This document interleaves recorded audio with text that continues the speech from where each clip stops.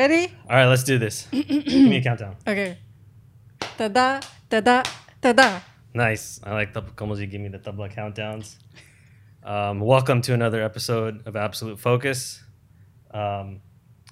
We have a guest today, An actual guest. and we're classical musicians, and he's a little bit outside of our genre, right? Just a Kinda. little bit. And we're like, our music is like 2,000 years old, and his is only 60, 65 years old. Like, does that count? Of course it counts. It's valid in today's society. I don't know, man. Like, like we get on stage, we got like these fancy kurtas, we take our shoes off. It's respect, man. They go on stage with their shoes. Jaswinder, have you heard the music? He's probably a better. He can talk better than me right now. Yeah. Well, I don't know. Like, I just say this with like, classical musicians, we have the utmost humility. Like, we're the most humble, right? Yeah, Nobody can yeah. be more humble than us. We are But like, so as humble. classical musicians, like, we're better than hip hop musicians because Humbly, like humbly we have better. like ustads and like pundits, you know what I mean? But the best they get is like Dr. Dre. Like, he's just a doctor. Like, doctors are my students. You know what I'm saying? Jaswinder, you can't say that. He's right here. Okay. The theme of the show is Dr. Dre, a real doctor.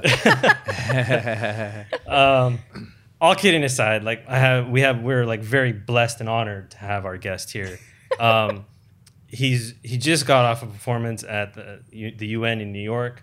He flew to LA. We're so happy to have him.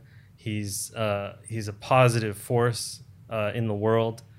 He is an amazing musician, and we'll get into that. But let's give a round of applause to El Fresh the Lion. Yay! appreciate Welcome. Good Welcome. to be here. It's good to see you both again. I know. Yeah, it's been. When it's was the been first time 2 we met? years? It's been 2 years, I think. Yeah, it's been a couple it years. has been years. We had another child since we saw you. Yeah. And I think one of the things that we did a couple of showcases together. I think the first one was in 2015, Yeah. and we were just blown away by your performance. But more so than your performance is you Yeah, that have was this. whatever. I don't know. Your performance was amazing. I think that's the given, right? Yeah. But I think you give off this energy of positivity, of like inspiration, positivity, and it comes through in all of your music. Yeah, absolutely. Whereas I can sometimes be critical and negative, and I need to look Beyond that. Look beyond that. Look at the bigger right? picture. Right. Like how do you stay so positive? We're going to go deep on question one. I think about it in this way that I don't know any better, and I feel like I do have a choice, but I also kind of force myself not to have a choice, but to be positive in the sense of, there's so much going on around the world, and, it's easy to get caught up in the biggest problems of our time.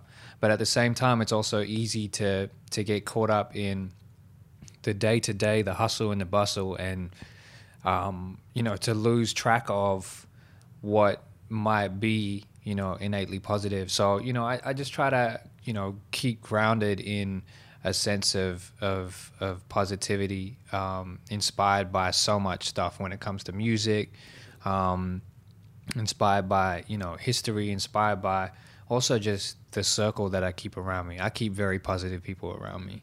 Yeah. And my circle is small for that reason as well, I try not to have people who are going to be detrimental or who bring in toxic energy or, just critical for the sake of being critical. It's like I want people who make me feel good around me as well. So your circle, I've met Mira, and she also gave off that same epitomizes- energy. She's Yeah, the she gave that epitome same of energy. Yeah. positivity. Epitome. Yeah, and like just being around her, like drinking tea I felt recharged. Yeah. And to Absolutely. have people around you like that. But how do you go out, you perform at other festivals, and like hip hop is one of those things, at least growing up in America, there was always like beefs, right? Like West Coast versus East Coast, this guy versus that guy.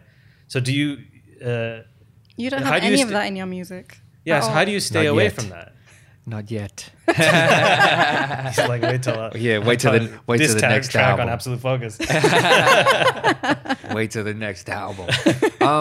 No, I mean, I think about things that, like, I always think about the bigger picture, you know, like and people don't know this much at all, I suppose, because I haven't told it, but part of my come up was MC battles. Oh. And so I used to host battles in Southwest Sydney, where I was born and raised, in Liverpool, at a youth center that I helped set up many years ago. And we ran MC battle nights. And so before that, my come up was freestyling on the street corner. We had like a wheelie bin. I don't know what you guys call, like, you know, when you put the trash. What do you guys call it? I call them wheelie bins. A wheelie. So you know what I'm talking about, right? Me and you are on the same wavelength. I don't Exactly. know about this guy. Right. U.S. audiences. Commonwealth and all that. Yeah, you out of the wood. I think we call them trash cans. Yeah, trash with cans. wheels. I guess. I don't know. Right. So A picture wheelie that. bin. Right. Exactly. So picture that we had like a speaker inbuilt into it and a microphone plugged in. that's so cool. Nice. So that would be on the street corner with us, and we'd just be rapping on the corner, you know, and that would be our performances, or we'd be battling, or whatever it might be, and then, you know, eventually we turn that into battle night. So that was my come up, but, you know, But so when you're battling and you're going against somebody, like, are you going for his legs, or are you still coming from a place of Intelligence. of like positivity, or like how are you going about these battles? definitely feed into your strengths, you know, because if you try to be like the next man or the next person to try to match that, then it's like, well, you're not going to win anyway, because you're not being you, and Right. you have to be authentic. So, you know, I was definitely doing me. But I mean, I grew up in Southwest Sydney. Southwest Sydney's like it's not the most prettiest area. It's known for its grit. So, you know, I have that side of me as well, where I love trash talking. I love all that sort of stuff. You know, like, and that quick wit. So I would definitely feed into that. But it got to a point where I realized that my opponent, in, like, if we're talking life in general, we about to go deep. Like, my opponent is not the MC in front of me. If anything, my opponent is within me. But Right. if we're talking socially, politically, my opponent is a lot higher than that. It's the system and the powers that be that, you know, actually have us in a position where we're pitted against each other. You know, so those things are, you know, when I started to think about that, then it became about, well, how do I use what I do to build platforms for those around me, as opposed to trying to build a platform by taking people down. Yeah. Right. I mean, that's amazing. And We all need to take some notes from that. right, and I imagine that your faith is a source for all this. So, like, I remember one of the first memories I have of you is when we were sharing the dressing room. There was all the acts, like, we had, you know, our own dressing rooms, but you and I were sharing a dressing room. And, you know, commotion Vismod was going. like less than two years old then. Yeah, she was. And I think I was there's feeding her or like pizza changing her outside. something. Everybody's like running around talking There's excitement generally of everything and going just on. joking around outside. And, you know, we're all trying to keep it light before we go on stage. And you go into the corner and you do that at us. So how is, like, faith a driver in your music? Well, it's everything. Like, it just keeps me grounded as a person, right? Yeah. And I think that's really important for me, and particularly in entertainment, right? Because entertainment, you could go any which way if you're not grounded. Right. You know, you could be pulled in any Absolutely. direction, and there's temptation galore. And, you know, particularly when it comes to like substances and stuff like that. You know, Yeah. as a performer, you get access to stuff for free. So it's like, if you're not grounded, you can be pulled so easily. Yeah, and we've seen that with so many people. 100%. Yeah. So, you know, on one level, that keeps me grounded, but on a whole other level, it gives me energy, and it feeds me, and it gives me life, and it's also a way for me to stay completely connected and grounded. So, you know, I always try my best to maintain that focus and that discipline when I travel, which isn't always the easiest, Yeah, absolutely. given, you know, sometimes you're performing it, you don't get on stage until like 11:30 p.m. or something like Right. that. Or you don't get back to the hotel till 3 a.m. Yep. So all that sort of stuff, you know, you kind of have to manage that. But you know, it's really important to me, and on that level, but also just in terms of Sikhi, I mean, it grounds me and gives me a compass with respect to what I talk about in my music too. You know, and what are the values that inform what I do. So I don't, you know, I don't preach in music. It's not what I do. I'm not an artist who is about spreading Sikhi through hip hop. You know, it's not that. But it's so much a part of who I am that inevitably you're gonna learn something about our people through the music just by listening to it. Yeah. Right. And when do you think this connection started? My parents were, you know, have been an important influence and inspiration for me in life since I was born. And I'm so grateful to have had parents who have been so supportive and so, you know, giving with their energy and their presence. And so, you know, they instill within myself and my younger brother from the very beginning the values of Sikhi. It was in the household nonstop. Both my parents now, you know, are learning and have continued to try to learn Ra Kirtan, and so that's always in the house nonstop. Okay. You know, as well as my brother and myself. We're trying to learn, and so like that's always been a part of our household. And you know, I remember with music, particularly when I started making music and when I started taking it seriously, my parents' only concern was that I wasn't going to get into something that was going to reflect negatively on Sikhi. Yeah. Oh, wow. It wasn't even like negatively on yourself or the family or whatever it might be. It was like on Sikhi. So like in our So is that something that household, weighs on you, like to this day, that you have this responsibility to uphold? to an extent, but I don't see it as a burden. Right. If anything, I see it as a blessing, Right. because it's like what a community that we're a part of, you know, and what a legacy, you know, we carry, you know. So, you know, that's something for me that I'm grateful to have that connection to. And if anything, it's like I know that by doing what I do, I fall short of all the markers of what that legacy has set as a standard. But it's also a way for me to kind of bring my energy and what I'm passionate about through music, you know, to that as well. So, you know, it's yeah, I don't see it as a burden. It's if anything, it's just something that keeps me in check, and again keeps me grounded. Yeah. Wow. Yeah, like so I made a joke about like humility. Because Yeah, I think like as classical musicians, I think the message is great that you're taught to always be humble. Like I think the example that your Guruji gave was like Pandit Shiv Kumar Sharma was that, well, you know, when you're walking up a mountain, you have to look down. You have to but lower as your soon head. as you look up, you're gonna fall backwards. Yeah. But I think there's countless examples where like the Indian classical world, like they use humility as a way to like what Get I was to saying is like I'm something. more humble than you, therefore I'm better than you. Right. Something Right. like that, So yeah. ego gets into it somehow. But like in hip hop, I noticed that It's the complete opposite kind of. that like, you know, sort of flexing or whatever you want to call it is part of the culture. Being absolutely confident and Being confident. I mean, you know, I think yours comes off as confidence, and sometimes others comes off as arrogance.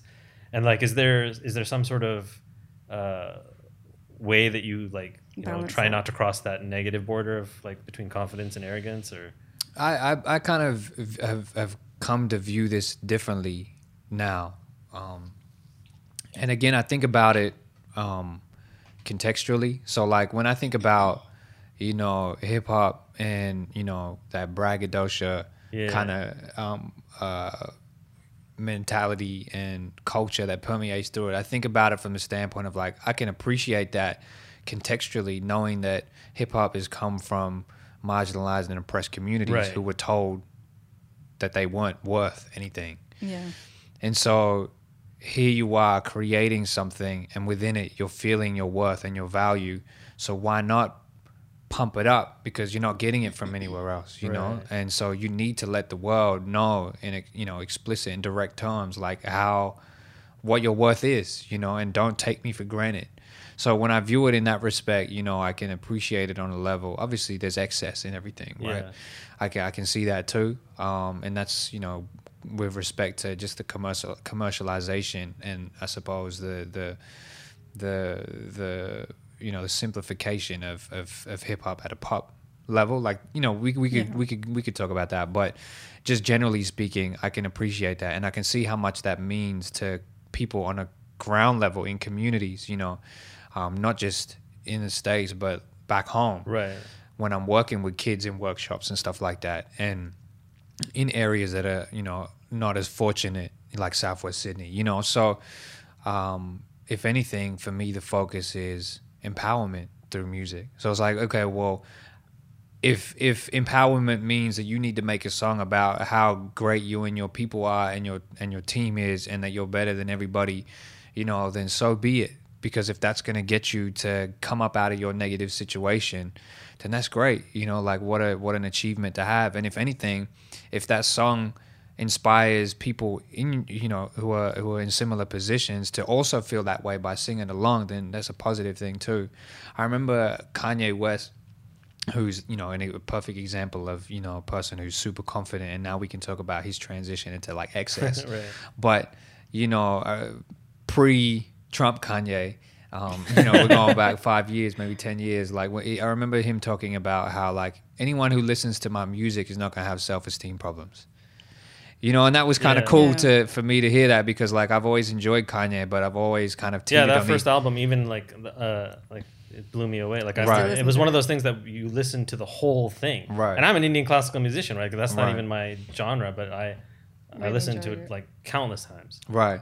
But with Kanye, I've always teetered on the edge of like, oh, is he too cocky? Like, just exactly what your question was addressing. But, you know, after hearing that quote, it made me appreciate just the goal of what he was trying to do with his music. And so, you know, when it comes to like what I do now and how I'm moving into the future with the content that I'm creating, I'm thinking about, okay, well, in today's age, like right now, you know, this thing of connecting to self-empowerment, having belief, but also with respect to, like, you know, taking it to another level is like decolonizing your mindset and trying to find value and strength in what you have that's innately yours culturally. Like, I think about all of that and trying to put weight on the confidence in that. So, you know, I appreciate the question, and it's like, but I think there's layers to it. Yeah, definitely. And like, you opened my eyes to those layers. Yeah, it's a form of empowerment. So when you grew up in West Sydney, as you said, like, was bullying an issue? Yeah, it was. Like, Western Sydney, I'm trying to figure out how to kind of explain it, but, you know, it's the kind of you know, Southwest Sydney, Western Sydney is the most, you know, diverse region in the whole country. You know, it's one of the biggest regions in the country, and it's home to, you know, like, strong, surviving, thriving First Nations, Indigenous communities, and refugees and migrants from all over the world. So it's an amazing cultural hotspot, the whole region, and it spans from, like, you could drive. It could take you 2 hours to drive from one end to the top end, you know, like of Western Sydney. So it's a big region, right?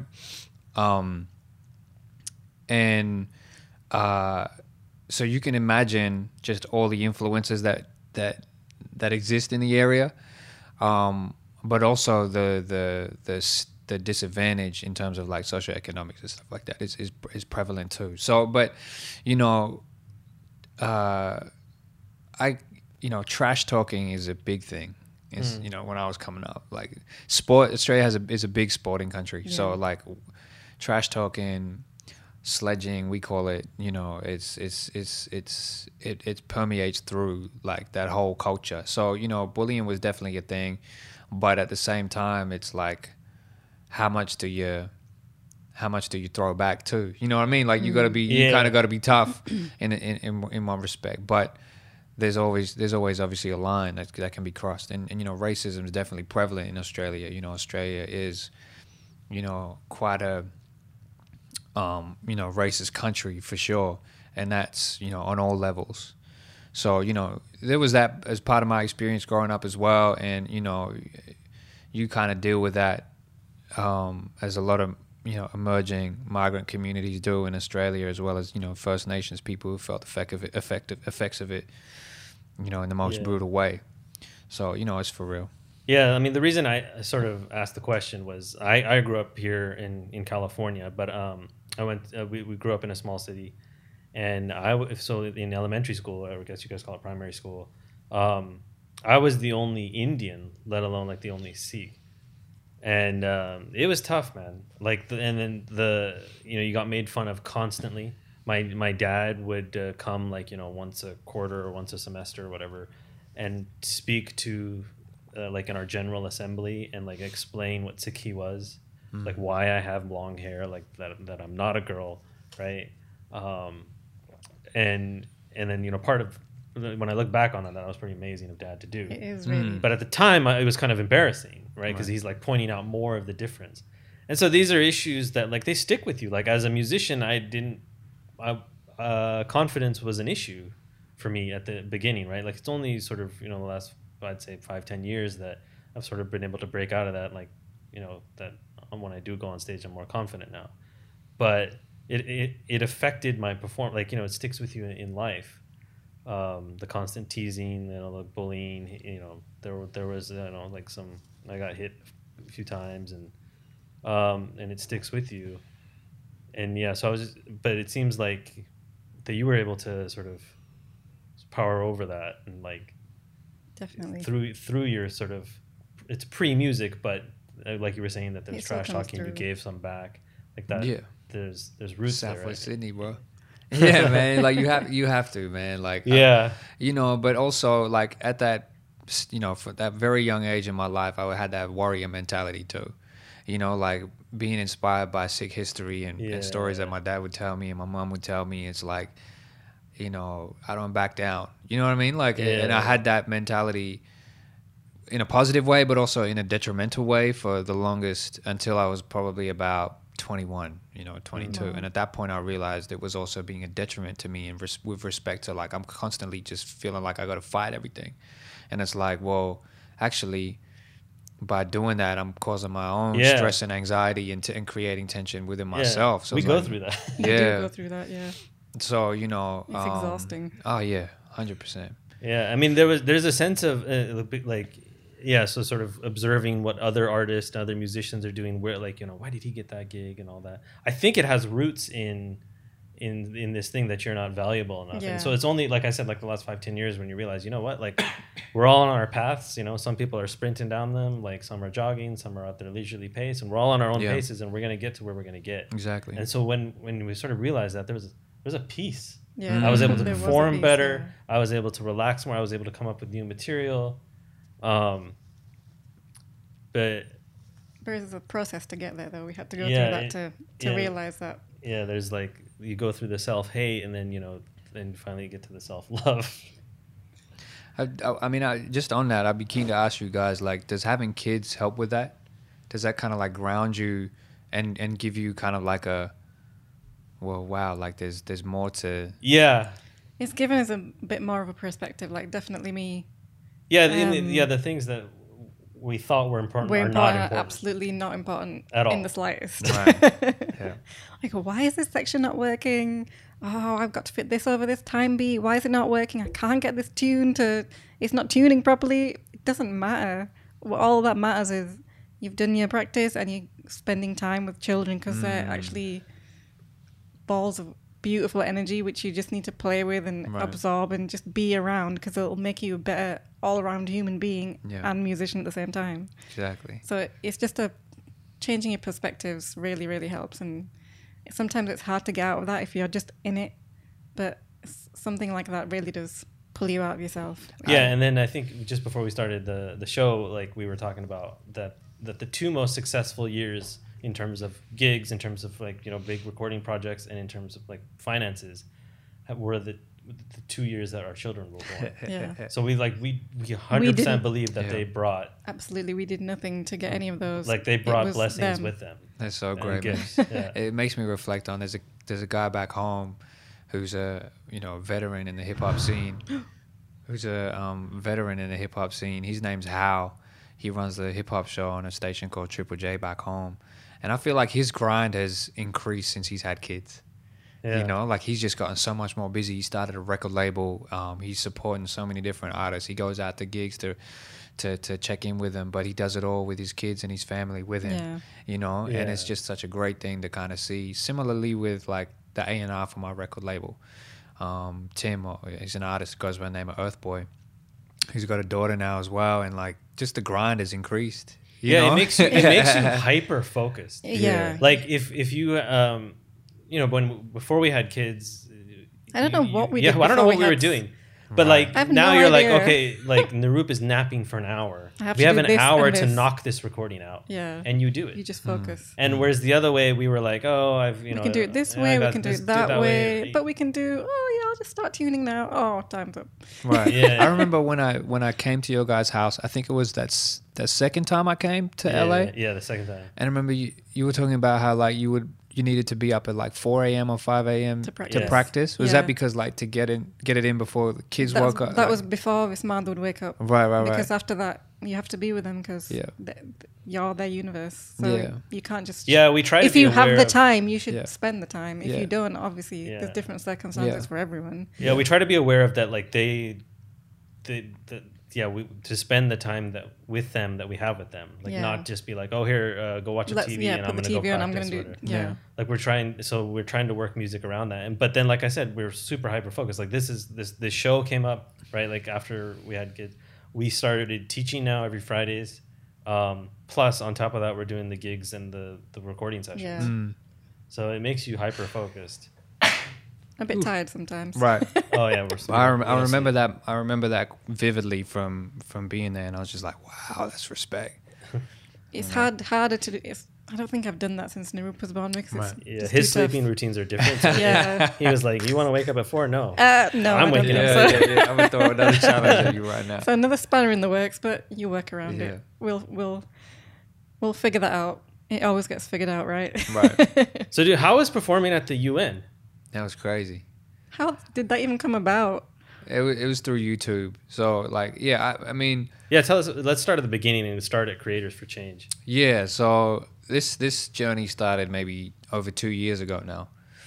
Longer than that, before YouTube actually came into the picture. So maybe 3 years ago, and I was doing a bunch of just preparing for new music. At that time, I hadn't put out my second album, so I was kind of just preparing for the release of that, and I was thinking about social media and like how things are going, and I was like, man, the only platform that I have currently that I'm not utilizing the most is YouTube, and I was like, I need to make more video content. So I was like, but I don't know how to do this. Video is not my strength. I'm not a video person.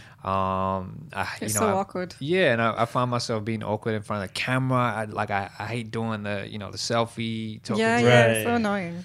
So I was like, what do I do? How do I do this? So I started brainstorming for like 6 months, just like a bunch of different ideas, and was playing around with a couple of things, was trying to learn how to edit, and I was like, man, if only I had someone who could help me out with this, like just get some advice, on how to get started. And I bumped into, we got asked to perform at a like digital conference called Digi Engage back in Australia. It was in Melbourne that year, and all the big social media platforms were partners for that event. So there were reps from Facebook, Instagram, YouTube, Twitter, and we performed there for like a short 15-minute set, and afterwards they all came to talk to us and was like, what are you doing? And I remember having a chat with this one woman named Rebecca, and she's from an organization called Love Frankie, and she was telling me about like, yeah, I'd love to help you guys out. Like that's kind of what we do, is we try to create content, and her background was like creating content that had social messaging in it, that was for like Right up for your a good street. purpose and stuff like that. And she's like, with Love Frankie, we're working with YouTube to develop content creators for this local program called Share Some Good. but there's also a global program called Creators for Change. So she's like, I'd love to chat to you about all this stuff. I was like, all right, cool. So, you know, she put me on and just was like, okay, well, yeah, this is how, you know, I'd love for you and Mira to create content for Share Some Good, like this Australian campaign. And so we started working with Rebecca to just come up with ideas, like how does this stuff work? And through that connection, we just got introduced to so many people like YouTube. And we created a video called the 90-second wrap up, which like is a great concept, and I wish like I saw a couple of those. Yeah, we did one which was like a pilot, and I think it's a great concept if we could get like a proper team to shoot it. But essentially, it was like Mira's also got a radio background, and so like Mira interviews a guest for 90 seconds, and then I turn that into a freestyle rap, like what they just spoke about. And so the whole thing goes for like 2 minutes or something like that, 3 minutes. And that's a segment. And so we were like, man, this could be great. Imagine like we get, you know, Kevin Hart when he's like doing his video promo, like movie promo tours, or like Will Smith, or, you know, whoever it might be while they're on tour in Australia as part of their media. Like we could do that. This could be a great segment. So we made that. And then off the back of that, the Love Frankie team were like, we want to recommend you for the Creators for Change program, which is the global program. And then YouTube were like, boom, we're picking you for the program. So it was like I was one of 27 that first year around the world who was picked by YouTube for this new program where it was about trying to support creators who were making content that had positive messaging around stuff like hate speech, xenophobia, extremism, and stuff like that. So it was an amazing platform. I was like probably, and looking back at it, I think I was the smallest channel of all of them. Like we're talking about people who got like 1 million plus subscribers and stuff like that, you know, in this program. And you know, I had like 3,000 subscribers at the time, and you know, I was the only musician in the group. Everyone else was like vloggers and you know, comedians, making skits and stuff like that, like what you would expect from YouTube, right? But they brought me in and I was like, man, this is crazy. Like 6 months prior, 12 months prior, I was trying to figure out how to even brainstorm and get into like making video. Now I'm in workshops run by experts who do this stuff with YouTube creators who do this. I can ask any question I want. And so I did, you know, I got a notebook back home of just like all these notes from all this stuff. But at the same time, it gave me a platform and support from YouTube to create just dope content. So I made a music video that first year. Right, Racist, right? Yeah, it's called Racist / Our World. Put that out, and then they premiered that at the Tribeca TV Festival in New York last year. So they flew me in for that, which was amazing. And then this year I created a short documentary about Sikh music and how it can be used, or how music is used by the Sikh community back home to build resilience and to connect to culture separate from the motherland, right? And that they flew me into New York this year to I really like that video. To perform at the UN for the launch of it, which was just amazing. That is amazing. So there's a story in that, and like I mean, where I'm going to go with this question is like you're blessed. So this question, like these things just they're not falling on your lap, right? Like it's for a reason, and like so in the I can't remember the name of the video. It's Culture Change. Culture Strong. Yeah. Culture Strong. Why don't you tell that story again about your trip to Amritsar? Right. The video opens with this story. So like I had just finished high school, and so you know, finished year 12, and my parents and my brother and I, we flew to Punjab, and you know, it came at a real pivotal point in my life because at that point I was, you know, I was making music by that stage. I'd finished school. I kind of knew that I was going to go to, you know, college, university after that. It was pretty clear on what I wanted to do, but there was still a big hole inside me, you know, like a big gap. And, you know, I was kind of still finding my way, and all those things that we kind of just spoke about before in terms of like that we kind of touched on, you know, like being from Southwest Sydney, being in Australia, which is a country where, you know, your identity can be challenged and and things of that nature. Like I was still trying to figure out who I was. And so at that point, I just finished school. I was kind of, figuring out who I was. I was trimming my beard at the time as well. So I was like, a completely different person to where I am now. I was definitely in that warrior phase, like I'm just fighting everything. We went to Harmandir Sahib, and that was the first time that I had been there. When I was younger, that was my second trip to Punjab. But when I was younger, we went there when I was like 8, but I didn't go to Harmandir Sahib that trip. So going after high school, that was my first time there, and I was like 18. And I remember walking into the Bar Sahib and just like, just taking in that whole scene. And just feeling completely overwhelmed. Like, well, I don't know if overwhelmed is the right word, but I was just. So I think I do know the right word. Right. But go ahead, keep going. And like you had tears. Yeah, I had right? tears down my face. I just felt like this big kind of ball of light in my chest that was just exploding, and but not in like a explosion kind of way, but like just tingling. Yeah. Nice and warm. And that was the first time I ever felt something like that. And so let me give you my interpretation, because Okay. I immediately noticed this when I watched the video. So do you know what virag is? No. So like in Sikhi, there's this concept that we all came from God, and that our journey is to go back to God. Right. And so virag is this separation that we've been separated from God for all these life cycles, and we're trying to get back. Right. So virag is that separation. And so when there's like this expression, like, when somebody's listening to kirtan or something, they'll say, and he's like moved to tears, they'll say virag jage. And this is like my grandfather teaching me and these things, but so I might get it wrong because I didn't listen properly all the time. Right. But I believe that so what happens in this virag is you're feeling you're being connected back. And so in that moment, I believe that you were connected to God. Right. Like he touched you in that moment. Right. And I believe that, like, if we were making like a Marvel superhero movie, Right. that's your origin story. Right. Definitely. I mean, I think about that as like that's when the lion was born. Yeah. If I was to put it that way. I immediately made that connection right Right. away, like that like God just touched Sukhdeep, and Right. like he's being sent to do something. Right. Because I knew, after that moment, like as soon as I walked out of Harmandir Sahib, I was like, I was a different person. I was like, I know what I need to do right now. Like, I know when I get back home, for one, like, I need to get on my shit, like, I need to stop trimming my beard. I need to, like, focus on Sikhi and build that foundation so it's strong. And also, I know what I need to do musically, and what I'm about and what kind of content I want to create. And it was no hesitation after that when it came to music and like, where I wanted to go moving forward.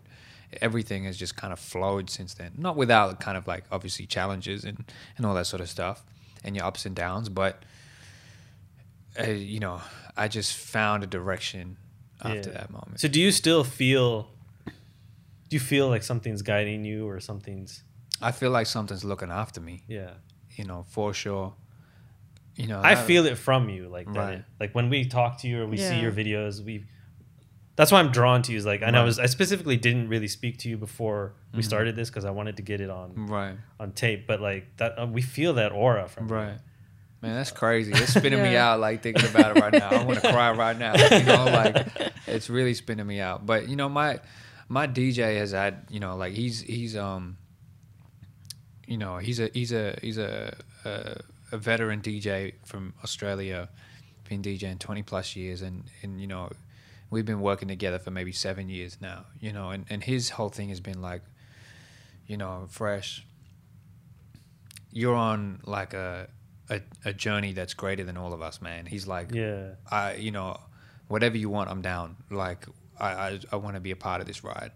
And I'm just like, man, that's crazy. And so, like, we'll have moments every now and then where, an opportunity's popped up or something's happened and we're all just looking at each other like, man, we were talking about this like 6 months ago, 3 months ago, and it's happening right now to a level that we hadn't even thought about. And he's just like, told you, man. You know, like Yeah. something's at play here, you know, so like we need to Yeah. write it. And, you know, it's definitely a beautiful thing. I mean, I definitely feel like I'm being looked after, and I don't take that for granted. If anything, it inspires me to, again, want to, you know, give back more to myself with respect to Siki, you know, like, and just Yeah. giving thanks, you know. I remember my mom, a conversation I had with my mom like a year and a half ago, 2 years ago. So my second album got nominated for our version of the Grammys, which is like the Arias. Yeah. And I went to the nominations announcement event that they have, right? And I'm sitting there, my record label was like, Fresh, do you want to come? We don't know if you're going to get nominated or whatever. They announce it here, but, you know, a couple of us are going. I was like, yeah, sure, why not? And, you know, they announced that I'm being nominated in the Best Urban Release category. And I'm like, oh, snap, I wasn't expecting that. Wow.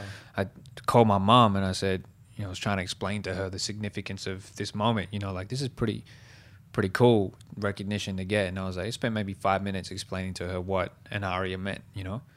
And her response was like, you need to go to the Gurdwara and you need to give thanks more because you don't do it enough.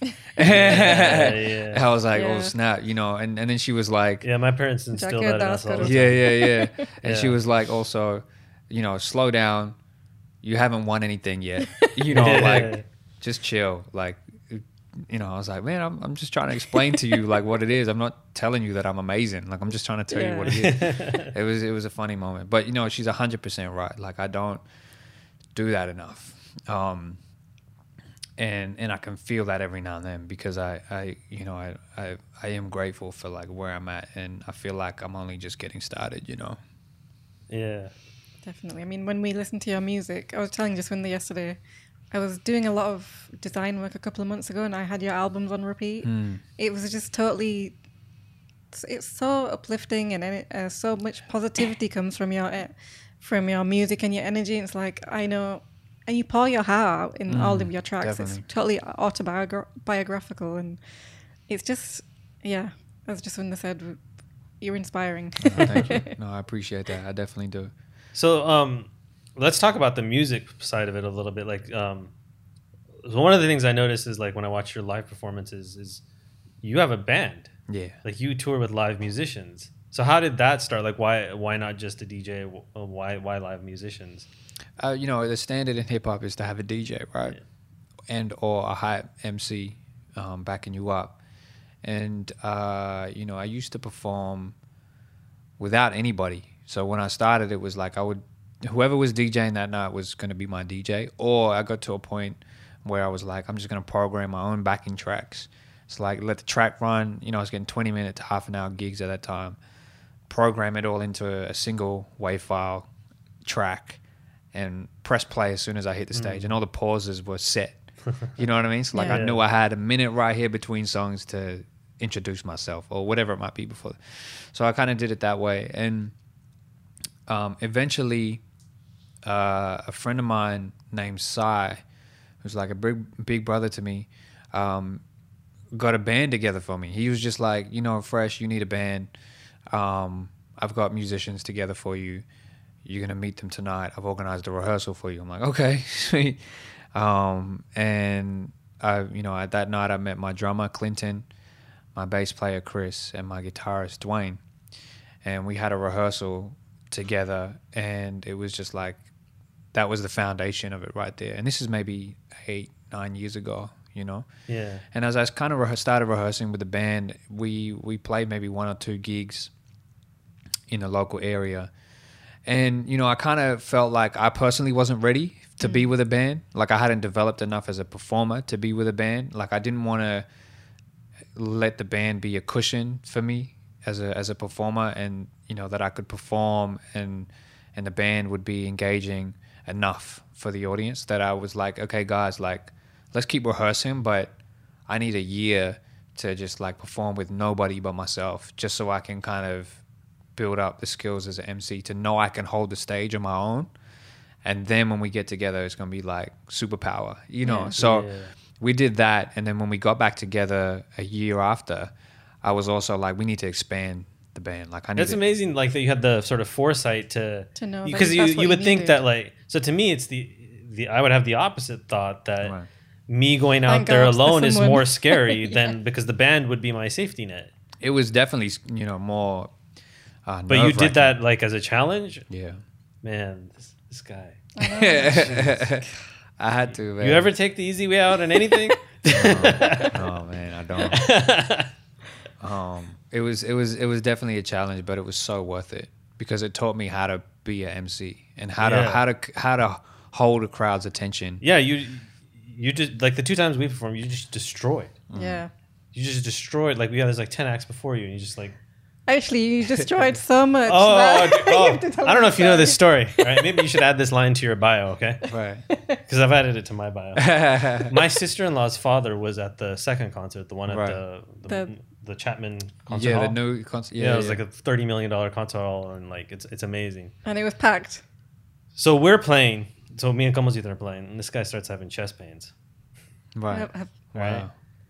Wow. I think you come off.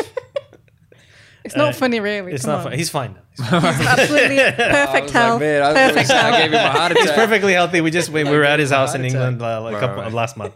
He's fine, but he had a heart attack. He did. Wow. Your music is heart stopping. Whoa. Damn. I don't know if that's a good thing, man. No, but it. Wow.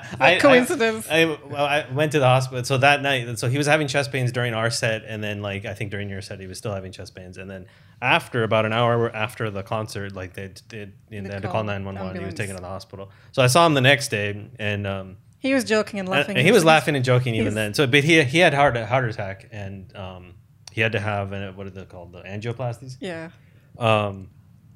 And so I told him from now on I'm writing in my bio that my tabla is heart stopping. Yeah. But Sugdeep's in there too. Yeah. Yeah. Wow. He laughed. He laughed. He Wow. loved it. That's crazy. Yeah.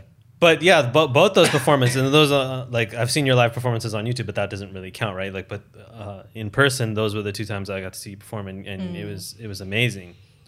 But like that's crazy that you had the foresight to know that you had to go develop on your own first. Yeah, and like even more so, like when I think about it, after that point, because when I got the band back together, we were preparing for my first like headline show, and I wanted to expand the band, so I wanted a backing vocalist and I wanted a DJ to come in, and so that was when I hit up my current DJ MK1 and Mira, who Yeah. I'd met just a couple months before, reaching out to her to be a part of the band. And at the time, there was another vocalist from the local area. His name's T. He was a part of the band as well. And, you know, we had like, that made us a 7-piece unit for the first headline show in Sydney that we did. And, you know, eventually, now it's 6 of us. We had another backing vocalist swap with T at some point. He went on to do X Factor and did really well on that show.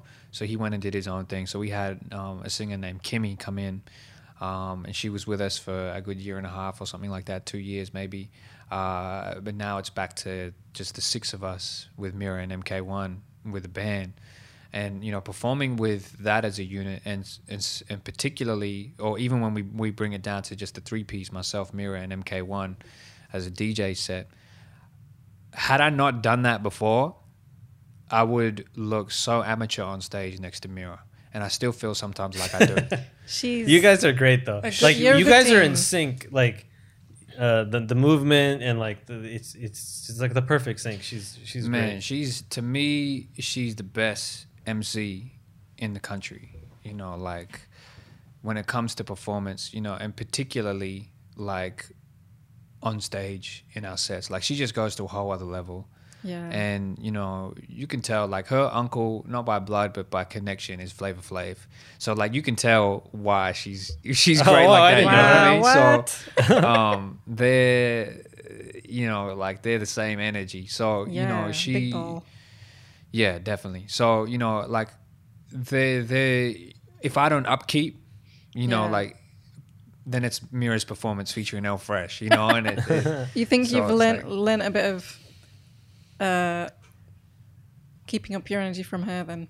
yeah, definitely. And you know, now we've gotten to a point where, you know, we've performed so much together, and she's like my best friend too, you know, like, so when we're not on stage, we're hanging out, and I'm at her house and her husband Zig's house, working with him in his studio. So like, you know, we're hanging out pretty much a bunch of times every week, you know. So like, the chemistry is for real, and it's not something that we like overtly rehearse either. You know, like we talk about it and then we're on stage. Like, you know, we're not kind of busting it out before that. We kind of visualize it as a crew, and then we make it happen. And so like, she's great at that in terms of as a mentor, as well, just pushing me as a performer. Like, you know, Sukhdeep, you need to do this. Like, okay, for the next album, this is what your demeanor needs to be like, and this is what we need you to emphasize, and this is how you're going to be on stage, and this is what I'll do to complement that. And you know, so we're already having those conversations for the next stuff. It's pretty fun. It's so nice to have a crew to be able to do that with. Yeah, it really does. So yeah, there's you need that.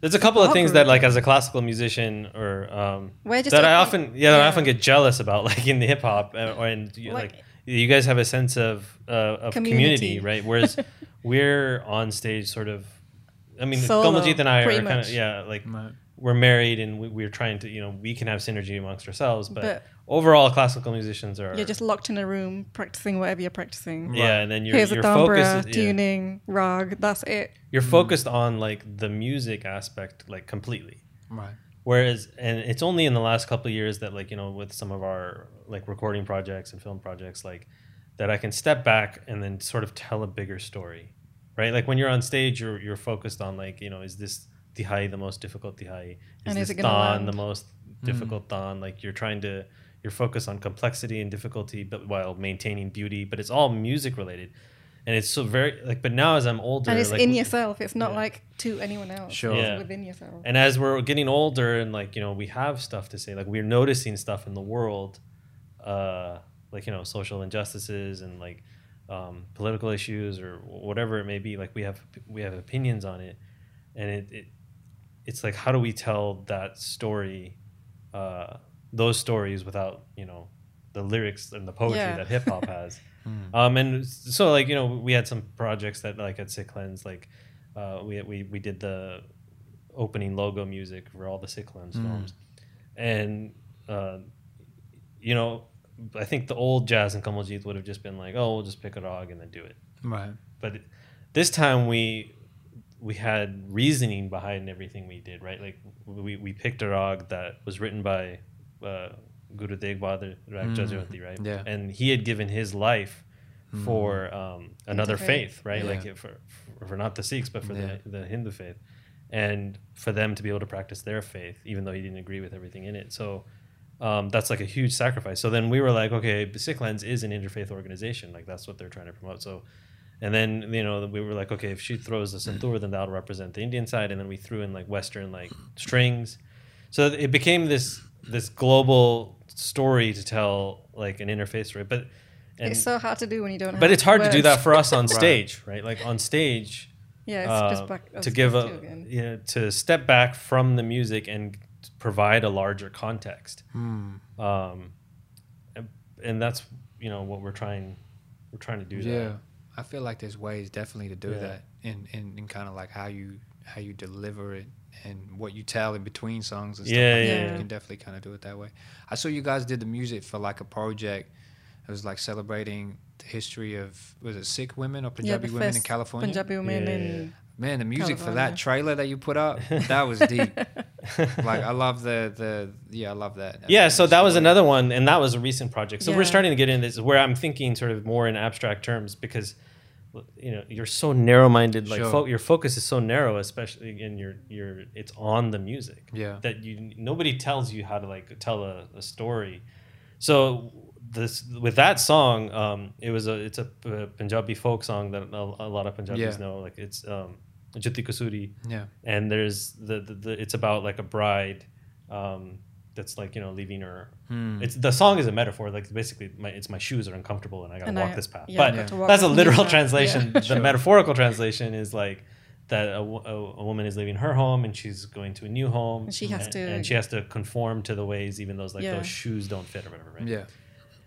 So what Kamaljeet and I thought of, it was that each instrument, like, because there's layers and it's complex, like that each instrument is going to play a character, and so like the tabla was going to be like driving the rhythm, and it The was walking, like essentially. the walking, but then it turned into running, right? Yeah. And then there's this part in the song that says like more than I have to turn back around, and then like the tabla makes an abrupt stop and like goes back to walking the other way, and then there was sarangi, which like as an instrument is you know like It's you know, fantastic to evoke pain. And, yeah, Yeah. it evokes pain Well, and longing, longing and and- crying, right? You know. as well as love. It's not all about the crying. So we were like, okay, that will like, you know, that the bride is like missing her family. Yeah. She has to live in this new life, and then the santur we added like that. This is going to play the brightness The character, brightness like it's not to all bring doom and hope. gloom. And so like the notes that we composed for the santur were very like cheery. Mm. Well, underneath like the sarangi is going and the tabla is going. So, you know, we're trying to sort of step back and tell stories that way, and then That's deep. but it's something new for us. Mm. Whereas I think it's like ingrained in hip hop. Like that was probably Yes. there from day one that you Yeah. got to tell a story. Yeah. Yeah, definitely. So it's an experiment for us. So we'll see how it keeps Yeah. going. We need our crew. It's mirror free. Yeah. Man, she's busy. She's a one busy person. Yeah, for real. Definitely. So like, yeah. So keeping sort of talking about the music, Mm. and we haven't talked like as a tabla player. I feel like the tabla and hip hop have a lot of parallels. Mm. So, for example, we have something called the qaida, and that's when you take a theme and then you just improvise variations on that theme. So, Right. I mean, the parallel there would be like when you guys freestyle. Freestyle. And then we just keep going, right? Like you're like like I'm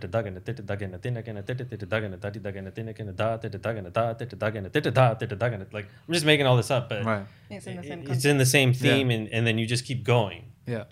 And it's it's of course it's percussive, but hip hop can also be percussive. Like Definitely. you have that you have a track called like Get Mine, Mm. and that was one of the things I noticed it was kind of like it was really percussive and it was really fast. And then I also pay attention to like the micro beats of like, oh well, that one landed on 3/4, that one landed on 1/4. Yeah.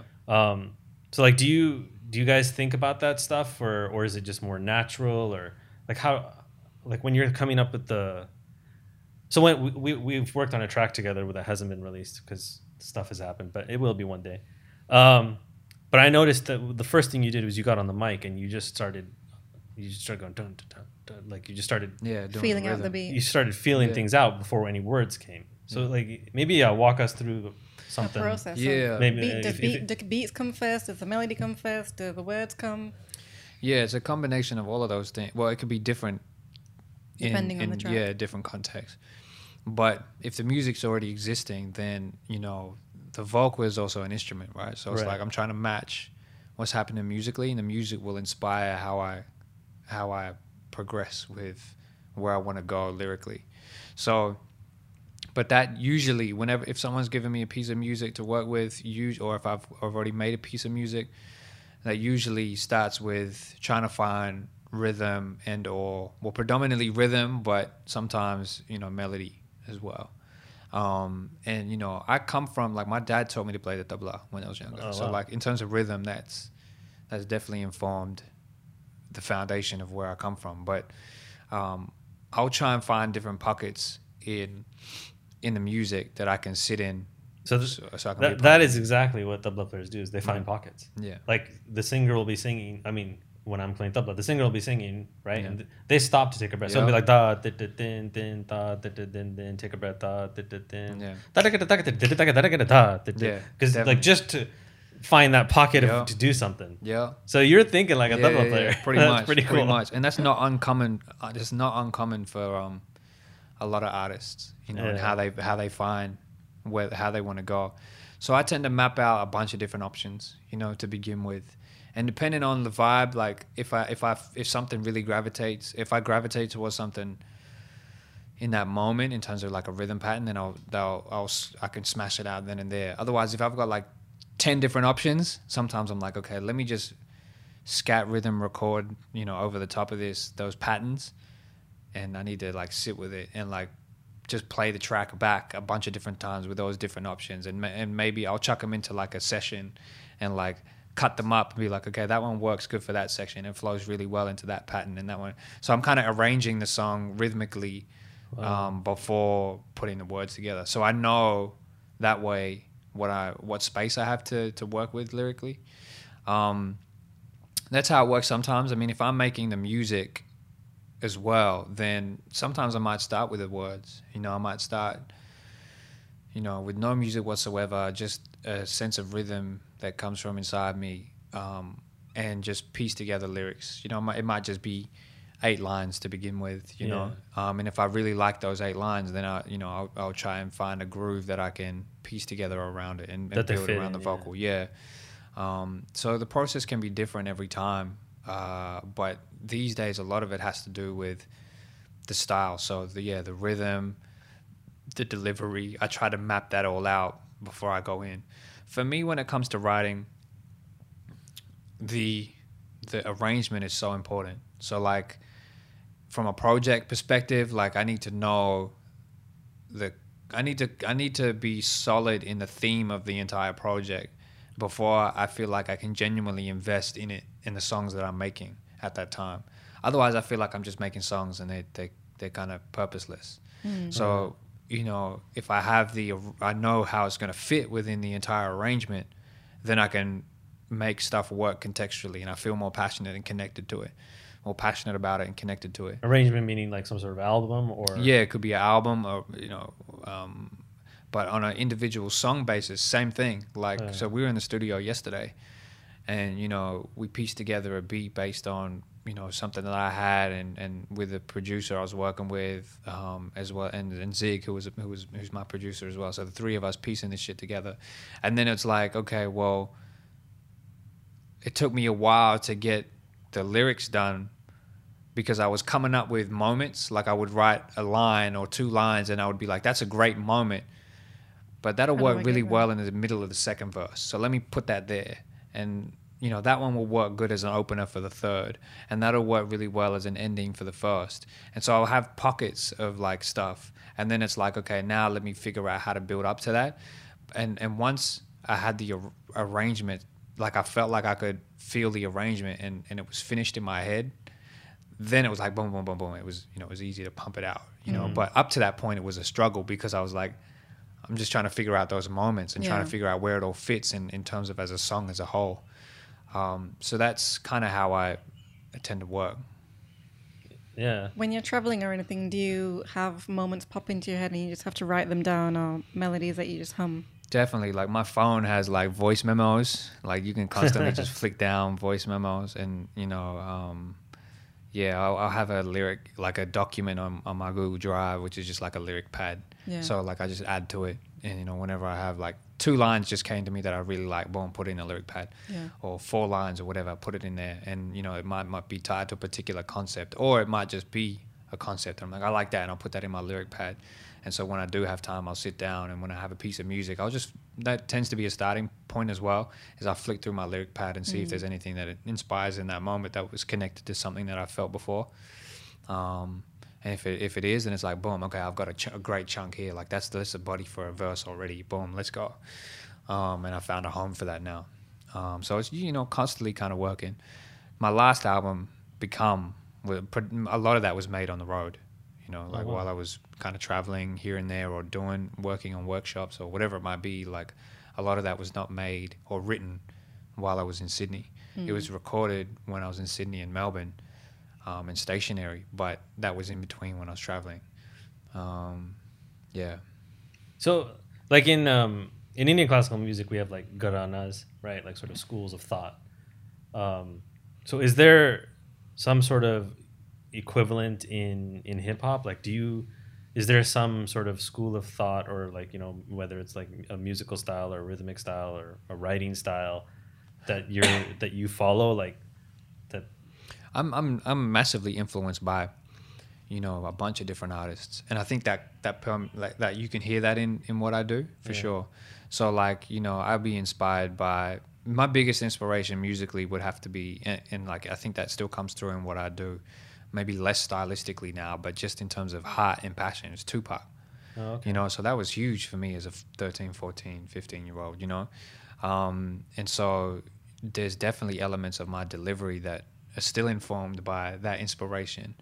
Otherwise, it's like I'll hear, you know, you can hear in my music, I suppose, the influence of artists like Talib Kweli or Common or Mos Def, you know, because I listen to them a lot. Yeah. You can hear the influence of the politic of people like, you know, Lauryn Hill and, you know, KRS-One and Nas and stuff like that, you know. Or you could hear like, you know, come into this stuff now, the inspiration that I've drawn from artists like, you know, Kendrick and J. Cole and stuff like that. So, you know, and even more recently, you know, artists like Jay-Z or, so like I you know, I can definitely, you know, I suppose that gives me, and even on another level, like I pull stuff from artists in the UK too, like how grime MCs will pick a pocket on a track and just stay in that the whole track, you know, and just, it's all about that groove, you know. So I draw from that as well. So like, I feel like I have a bunch of,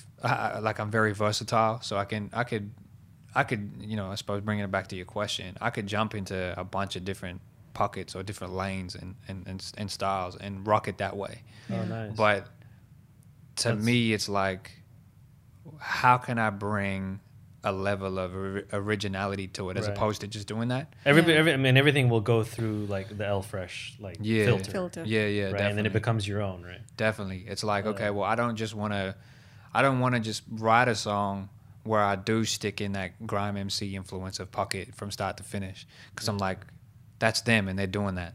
But I might have 4 bars in this song that pulls from that and hits there because like I like how that fits over this part, and then I'll jump into something else, you know. So like I'll pull what's familiar for people, but at the end of the day, it's like I'm trying to be my own voice. I'm trying to be my own, like create my own style. And I think now more than ever, with the stuff that I've been making, like that'll be more evident for people who listen to it. So we have both of our teachers have an expression that they've used on us many times, and that's "sikha dekha parkya." Have you heard that? No.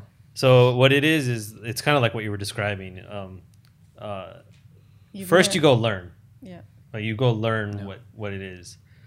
Then that's the sikha. Then dekha is like Look to around. Go see what the world is doing. Right. Right. What And can then you see take? like How how, does and then, it you know, going impact back to the you? sikha, like how does that, what they're doing, relate to what you learned? Can you take that and from there. internalize it and sure. make it your own, or do it in a different way? And then the last one is barkya, which means to go do it. Yeah. So that's the kind of like the process that you were just describing. So like, yeah, I mean, I remember a really important song for me to learn was Biggie's verse on the song Notorious Thugs with Bone Thugs and Harmony. And like when I remember, I can't remember how old I was, maybe 16 or something like that. But I memorized that verse and practiced it so much because I was like, this is teaching me how to flow. Oh, nice. Like this is teaching me a different way of how to flow, because before that I was just writing and I didn't really pay attention to how it was sounding. Like I just write lyrics, you know, and just try and make it fit. But that verse really inspired me to know and feel what flow is. So I was like, boom, I need to memorize this. And so I just would do that every day for like a week or something like that, nonstop, until I could nail it and master it. And that opened up a whole new level for me, you know. So it's that whole concept what you're just talking about. Yeah. Do you have, so we have this concept of riyaz, like, do you guys do riyaz? Like, How do you practice? Definitely, yeah. Like more so, I feel like 14 to about 26 was like practice. So what does that mean? You know what I mean? Like, does that mean you're in your bedroom just like 2 Doing hours the a day, same just going thing, doing the or same thing? What are you doing? writing? More than Oh. 2 hours a day. It was not like it for me. Music is nonstop. Yeah. Like I feel like everything is practice. I feel like this is practice. Like Yeah, in yeah, terms yeah. of, you know, like this is practice for cadence right now, you know, and diction, and tone, and, you know, like, Yeah, I and think the same thing performance. for us. Like it's constantly on our, like, you know, Mm. 24/7. It's on. Yeah. I'll be sitting in meetings and I'm doing this like Yeah. county matre or whatever. Yeah. I wish it I'm was staring. funny. I'm staring at somebody and like they think I'm listening to them, but I'm not. Yeah. I wish I Right. could do that. I'm just clean, dirty diapers. No, you do. You sing to the kids, and that's practice too. Yeah, definitely. But I mean, like, is there a but physically, like, I have to sit at my tabla. She Yeah. has to sit in her Yeah. santur. A singer has to sing. So, are you like, what was your sort of riyaz schedule in terms of the actually Everything that rapping? you have to fit in. Yeah.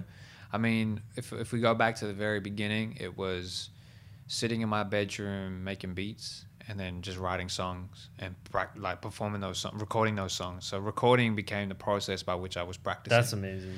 So it was like, as I was making it, and I tell this to like young artists that I work with back home. It's like, okay, well, there's no substitute for recording. You know, like Yeah. even if you're recording just on your phone, like you need to be able to hear yourself so you can hear it, know what you're doing right, know what you're doing wrong, or what you could do better, and work on that. Yeah, you know? constantly Yeah. self-adjust. Yeah, so like that was from like 14 till about 21, just constantly making a lot of music. Like I made, before I even put out an album, I made maybe 4 or 5 mixtapes and 3 or 4 EPs that no one really has their hands on. You know what I mean? Like, Yeah. but there was just a lot of songs that I was constantly making and recording just to practice. And even before making this new album, I probably made like, or started 20 to 30 or 40 songs, and that was all practice before we actually got to the bunch that we liked, you know. And it's kind of like just refining, getting better. Like I suppose, you know, now it's like when I make songs, if I know they're not going to fit on the project, I still listen to them back from the standpoint of like, okay, I see what I was going for, but I didn't actually hit, you know, I didn't actually smash it. So I was like, okay, well, actually I need to learn how to better use my voice in that section, or, you know, I need to reach a bit further, or I need to layer it a bit differently. Yeah. Or, you know, like that's kind of, there's no substitute for being in the studio and recording it and putting it down. And then while you're recording it, like that's where I feel like I learn the most. That's like a lesson that I think we should take from him, because we just practice in our studio, but we don't record it. But what we're doing now is we're recording all our gigs, and then we immediately go back. Usually we have time to pack our instruments, or we'll get off stage, Yeah. right, pull our instruments off, and we'll just tear each other down, like, because That sounds so mean. it sounds It's mean. just No, but we do the same analyzing. thing. Like But we do the it's- same it's- thing. Like we do it on the plane on the way Yeah. back from the show. And Ours you is know, like literally right as we're packing our instruments before we get. So we've torn each other down, right? Like, oh, you should have done that. And because we're married, we have that open honesty. Like it's not personal. It's, Yeah. Yeah. it's for the sake of, you know, you can be better if you did blah blah blah blah blah. Right. And we're doing it like, you know, before, like the announcer is still saying, and thank you for coming out, like, you know, your parking can be validated or whatever, and we're in backstage just going like, you know, you missed this I behind. missed this behind. This You should have didn't stopped sound and right. That was out of retuned your- tune. whatever it was. Then we get outside, right?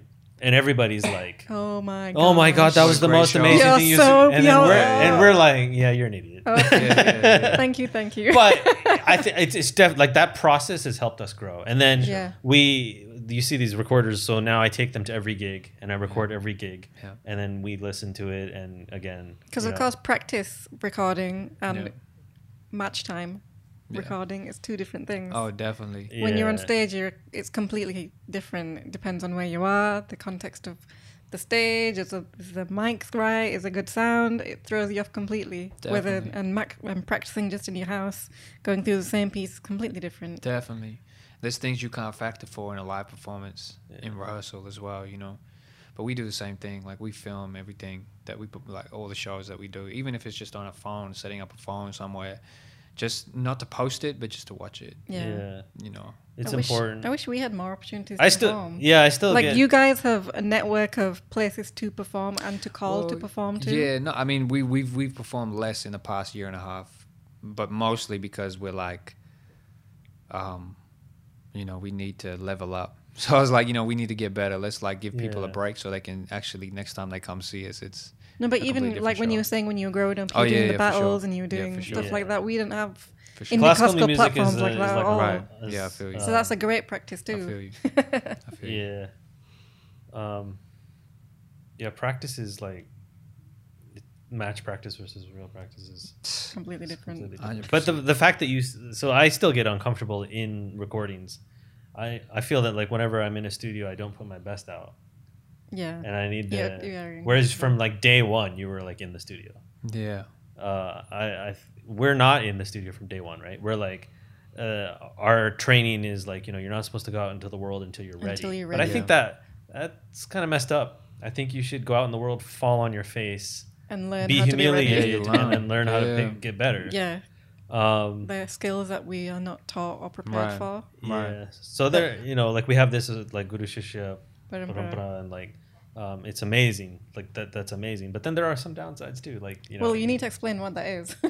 Guru Shishya Parampara is where you have a guru or a teacher. Just explain to everyone else. And then you're a disciple of that teacher, and Right. they're your mother or father for life for music, and you whatever they give you, you wholeheartedly receive and just concentrate. And they teach you a lot about life and a lot about music. So it's just a rotating in that relationship. Yeah. Yeah, which I appreciate that, man, because you get focus and attention and Yeah, it's the There's two positive. sides of everything. It's Oh, yeah, it's definitely. amazing. Like it's one of the like we love our gurus like, you know, as much as our parents, Yeah. if not more. Yeah. Right. Like it's amazing. It's just that there's this notion of you don't send them out until they're ready. Does But that have to do how with, do they like- get ready? Right. Right, You're right. gonna get ready when you go out. Right, but does that come from also like the gurus kind of protecting the quality of their Yeah. their their brand too? output. You know what I mean? Yeah, Like, their Yeah, brand, it their is, legacy, yeah. and all that. That Yeah. comes from that as well. But it's also like they did it that way. yeah, yeah, And But- it's changing now, though. Yeah, but you know we've been given our blessings to perform, and then like Yeah. we're constantly getting better. Like Yeah. if you looked at the recordings of us two together from like the first year of our marriage to like Now. today, it's like night and day. right, Yeah. right. Uh, I think to me recording is like so key in all of this. You know, Yeah. there's a friend of mine who's a producer who I met just working like this year working on the new album and known of his work for a long time. Like he's an amazing producer named Sergio, who's from Sydney but works predominantly in LA. And you know he's a beast. You know he's working with some of the people that back home were like, wow, you're working with those people. You know, like you know, Teddy Riley came and scooped him up. You know, and brought him to LA, and so he's kind of like in those circles as a producer. And we were working on stuff, and just kind of being in the studio with him, I was learning a lot as well. And he's a producer who uses synths a lot. right. And plays every instrument, you know.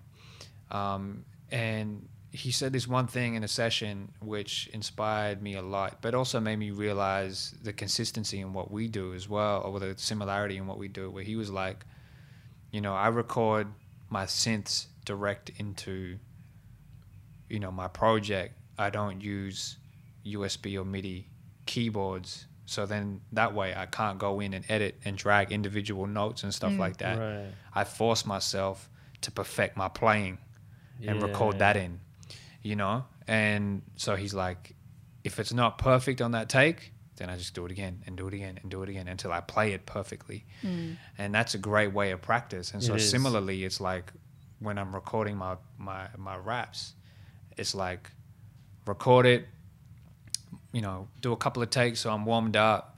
And then once I've started to hit where I feel like now we're getting to takes where I really want to listen to them back critically. It's like record it, boom, how did that sound? Yeah, great, sound good. Now let's listen back critically. Okay, you know, that's all, you know, line 1, 2, 3, that's great. Line 4, I could pronounce that better. line 5, 6 were good. 7, let's scrap that completely. Or maybe it's just that one word I need to focus on. Okay, now let's go again. You know, and so it's like, okay, now I know what I need to focus on for the next take. So was there ever a part when in this process where you would just cringe? Oh yeah. Like, Even now, like sometimes, Oh, you know, really? like I'll do something and I'm like, oh yeah, that sounded better in my head. Yeah. Because like I don't like listening. Like I feel horrible anytime I listen back to myself. It's just I don't like it. I'm still like that, you know. But I think to get better, you got to just get over that. Yeah, you got to get over it. But also, like, I don't know what I sound like in comparison to anybody, like in comparison to all the artists that I love to listen to. Yeah. Because like I don't want to listen to my voice. You know what I mean? Like Yeah. I enjoy the songs that I make. Don't get me wrong. Like I can listen to it back and enjoy the songs and be like, yeah, man, I really love this song. Like I can't wait to perform this. I can't wait for people to hear this and all that sort of stuff. But like, if you ask me where I think like, if I'm on par with, you know, some of the greats that I look up to, that I'm trying to aspire to be on their level, like I couldn't tell you that because like I'm so critical of my voice, and I, you know, it's my voice, you know, so it's like, oh man, I don't know is that cool? Like, is that? Let me know. tell you something about this show. Right. We were supposed to buy headphones, You're right. but I was like, I'm not listening to myself talk. I sound ridiculous. both So sound like nerds. we didn't. Yeah, I was like, I sound like I sound horrible. Right. So I'm not buying headphones. Right. We're gonna do this acoustic. Right. Man, that's funny. But you know, yeah. So, but at the same time, it's like, you know, when I listen back to my voice, I can, you know, I'm listening for tone and stuff like that, and you know, where's my voice coming from right now? You know, is it coming? Am I using my nasal palate too much? Am I coming from my? I need to come from my gut. Where is this part sitting? Like, you know, so I'm very much in tune with all of that stuff. And you kind of have to be if you're aiming for mastery. You know. Yeah. Yeah. That's what we all are. We're all on that path. Trying. There was something else I wanted to ask you about, and that's it was like sampling. So, and then I noticed this when a lot of like Indian samples are used. Like they'll take a piece of an alap and like just take out a little thing and then loop it and whatnot. Whereas I go, wait, I wanted to listen to the alap. Right. Well, that's your thing, though, isn't it? Yeah, that's my thing. So like what are you like? How do you use sampling? Like how do you view it? Like I love in sampling. the culture video, like I know you sampled like that Shabash thing that you sampled was amazing. That was Yeah, that was awesome. funny. That was huh? so That was good. so cool. I love loved that it. because as we're learning, as we're learning, that's like the word. Yeah, that's like, you know exactly. how you give like a little dog a That- treat. Like that's the one that when your teacher says Shabash, Yeah. You're like like supercharged. you're on top of the world. Yeah, so you guys got it, man. You guys got it. When Yeah. we put it in there every 2 bars, it's like, okay, well, as a listener, when you hear that song, when we put it out, it'd be like, I deliver 2 bars, and it's like, you know, as a MC, your goal is like every line is to be amazing. You want Yeah. every line to be like to hit as hard as the last one. And so, like, after 2 lines on that song, you're gonna hear a shabash. So it's like, oh man, it's so cool. Feels good. you know. Yeah, that was what we like in every Remember- lesson. You're just aspiring Where- to get where- that Shabash. Yeah. Playing I think, you know, like his students as well. Remember who we sampled, and Yeah. he was teaching his students. Like I feel like his students will play that back just to hear him say Shabash over and over, because like, you know, I suppose it can be rare in a Yeah, teacher It's setting, really you rare. When you know? get it, it's gold. Yeah, It's yeah, gold yeah. dust. Yeah, so you hear it Seriously. in that song 16 bar verse 8 times at least in the verse, and then throughout the rest of the song. So you might hear it like 16 times in that whole song. So yeah, but keep playing Yeah, it if you man. need that We encouragement. need that encouragement. Definitely. But yeah, look, I love sampling, man. Like that was how I learned how to produce beats or make beats. Yeah. Was predominantly from sampling. And so we'll sample a lot. And I love how the technology has kind of gotten to a point where, you know, there's different websites and stuff where you can pull samples from because you're paying a license, a regular fee. You don't have to worry about clearances, Yeah. because that can be a big, block Right, definitely. to sampling. Other times, you know, I might sample a record and, you know, get my band to replay it or get someone to replay it, or, you know, we'll do something to kind of, you know, once replay the chopped up version of it, so it's not Yeah. the same as the original. We do stuff like that, but I love the feel of a sample on a track. and there've been songs where I've sampled a laps and stuff like that as well. Or we've gotten, like on the first album, and still to this day, one of my favorite songs to perform and one of my favorite beats just to listen to is Faithful. And in that song, it's like a real soulful kind of beat, but a friend of mine named Jeet Hakam sang a laps just over that whole song, in the booth. And, it just adds such a different vibe to what is similar, what feels similar in hip hop. And it's just, it's feels, man. So like, I love all So it comes from like that the origin of hip hop, like used a lot of sampling, and that feels like home to you, is what you're saying? Yeah, but also I enjoy that feel. I'm just, between us, I don't like that feel, but she loves it. Like I love she want every track we do, like she's like, I wish we could put a I want sample in there. to He's like, sample this, I want to "No." cut this, I want to chop it. I'm like, and can then I to just me, use this much of your tabla? He's like, no, I practiced so long and you're just going to use this much. I Right. don't yeah, think so like I'll be like, I can just play the whole like Tekka with the lead and the bowl and everything. Why do you want to just like cut making you out? beat with your awesome bio. Yeah. It's So like, this is no. something we go back and forth on. But like, that's because I grew up listening to very like long, intimate mahfils, like that go till like 5 or 6 in the morning, I did right? Or I would listen to long recordings, and then when somebody like chopped it felt away from home for me. Right. So we have like different homes, right? Right. But you're saying it feels like home to you, so it's just like a different perspective. Definitely. But it's amazing. So I think one of the last things I wanted to ask about is like we're obsessed with like Eminem. Okay, so when I listen, like, and as a tabla player, I'm listening to Eminem. Okay, Yeah, I feel you now. Okay, I get where you're coming from. Right. so I get that he's an amazing writer and all that, but like my brain's not going there. My brain is going to how precise he is in like the micro beats that he's hitting, And the melodies of his rhythm. right, and the melodies like from a tabla perspective, I'm a huge fan, and like. Can you give me the hip hop side of it? Like, are you an Eminem fan, or break it down on the hip hop side as opposed to the tabla side? Yeah, Eminem was one of the bunch of artists that I listened to a lot as a teenager.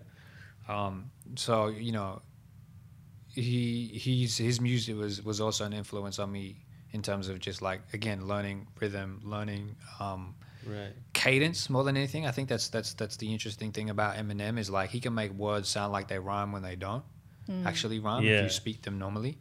But just the way that he's arranged it and stuff like that, he's great at doing that. And like when I think of artists like that, some who really blow me away, Black Thought to me is the absolute master. To me, I gotta look these up. He's my number one like of all time.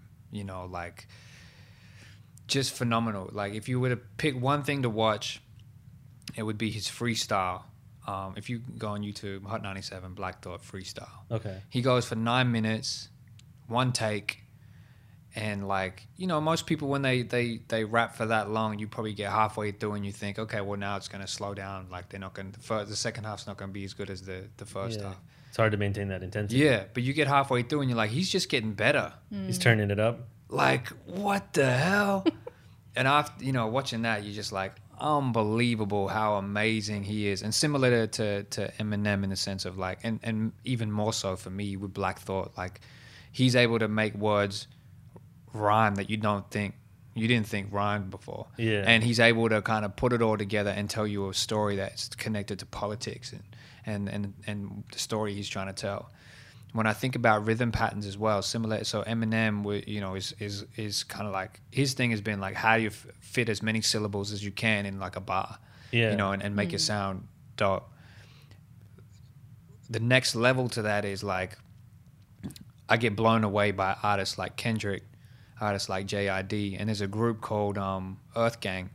Like I was listening to one of their songs recently, and just like, and again, similarly, kind of like Andre 3000, Outkast, like how they're able to maneuver between bars with syllables on beats that, are it's on beat, but it's like in a different pocket, So Yeah. it feels like it's swung differently. It's in and the it's right- micro It's in beats. the micro So like in beats. tabla or even Kamalji does this on santur is sometimes you're playing and you'll just create like a theme that like so you got 1, 2, 3, 4, right? But rather than hit the 1, you're like I want to hit one Yeah. quarter beat before the 1, Yeah. right? Yeah. So it's like the 2, 3, done, done, right?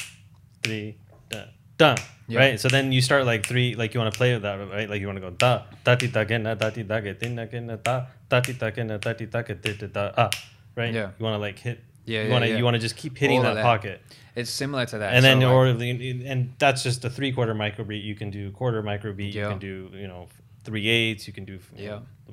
and I love that. And like I think from my perspective as I've grown as a MC, like I tried to like I think what I learned was it comes from having confidence in your ability to trust your instinct in that moment.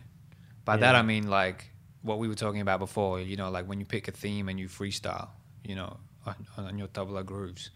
It's like similarly when a piece of music comes on and it's playing, it's like I'm just gonna freestyle rhythm, and like in that moment I'm gonna hit pockets that I wouldn't hit if I was trying to write the words first.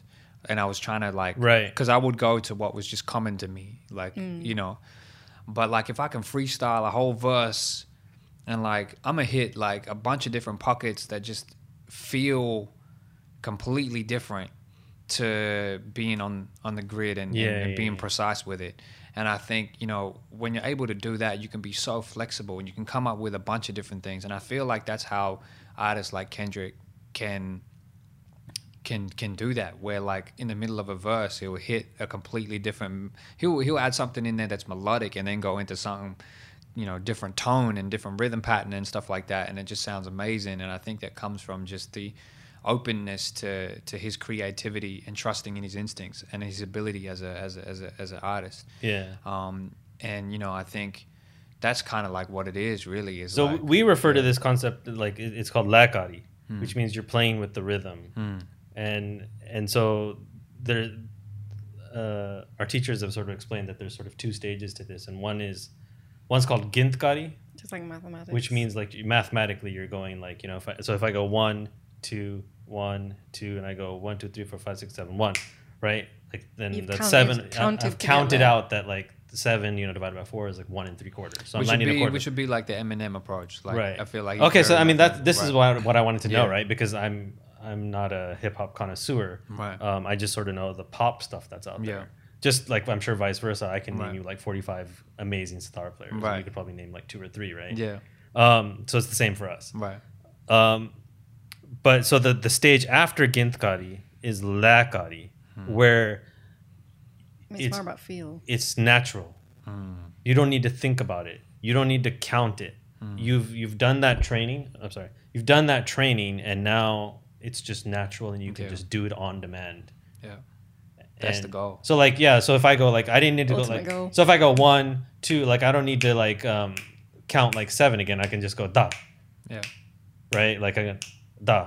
Like I know where the 3/4 is, and then you can start making distinctions between 3/4 and like thirds, right? So like if I go like dun dun dun dun, dun da, right? That's In 1 thirds. and 2/3 as Right. opposed to 1 and 3/4, like Right. 1.666 versus 1.75.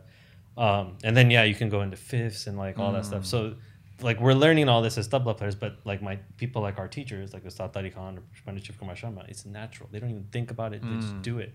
And I know that hip hop artists are I like- lakars, yeah. like they're lakar artists.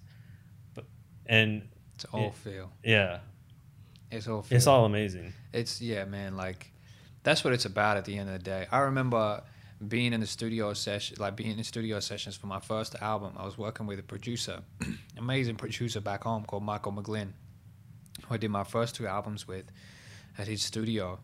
And working with him on that first album was like, I'm the hip hop guy, so I'm bringing the hip hop knowledge. He's the guy who could bring knowledge of music and instrumentation and stuff like that, but didn't really have experience making hip hop music. Yeah. So when we combined, it was like this unique combination. I loved it. Right. Love the music in those albums. He brought that musicality to it.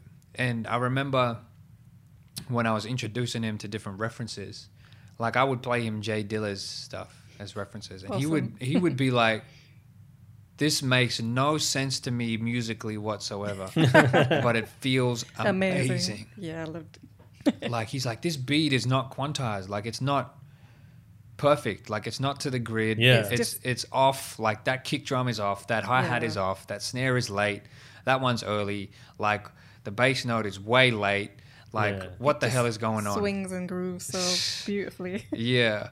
And I was like, it's just feel, man. Like that's what it's about. It's feel.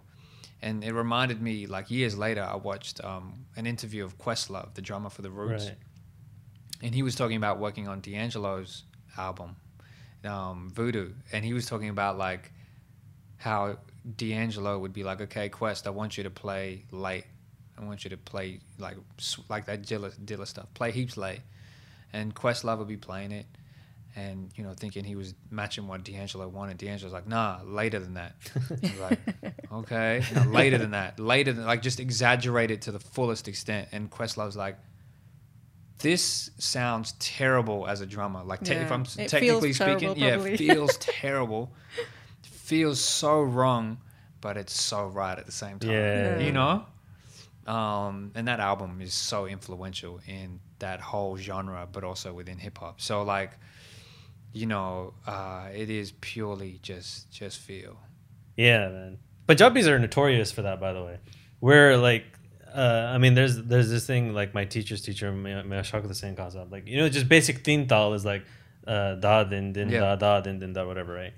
And that's like, you can't get more precise than that. Yeah. But there was this thing he would do with vocalists that he would like round it out. Oh my goodness. So like the one, you know, every 4 beats it's still landing, but it would be like da din da da. Like it was just rounded, and it had such a groove. She would like, I go nuts when I hear that. yeah, she was like, that So sounds awesome. so sexy, and I was like, I've never heard That's Mia the Saab perfect way. tabla Right. described that way, but It does. that's right. Right. You know, it's funny, man. Like I before coming here, maybe a month before coming here or so, I remember I was playing tabla for my dad when he was doing kirtan, and this was like just in the house.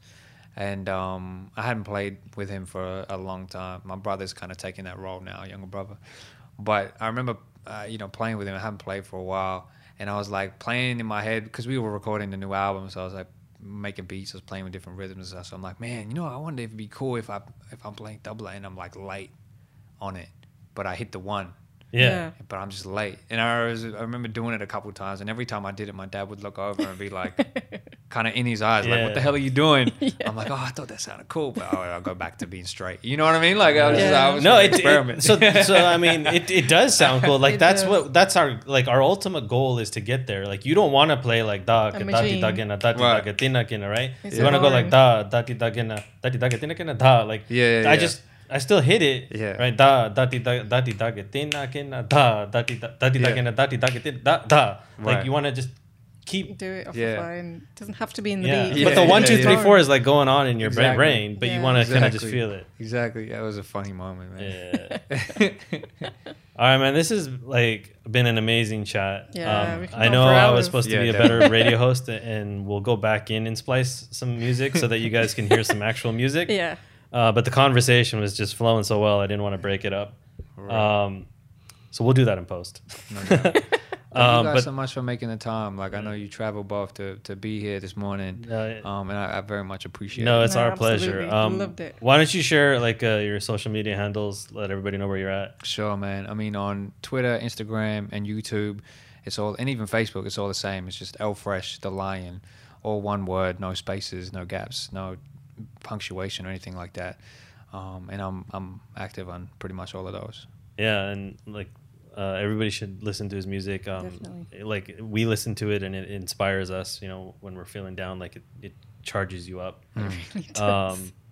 And then yeah, if you guys can follow us on social media, we're at youtube.com/absolutefocus, facebook.com/absolutefocus productions, Twitter's at absfocus. We need to fix these, man. Yeah, man, we couldn't get them all. We couldn't. And Everyone already had them. patreon.com/absolutefocus. And thank you very much. Thank you. Appreciate it.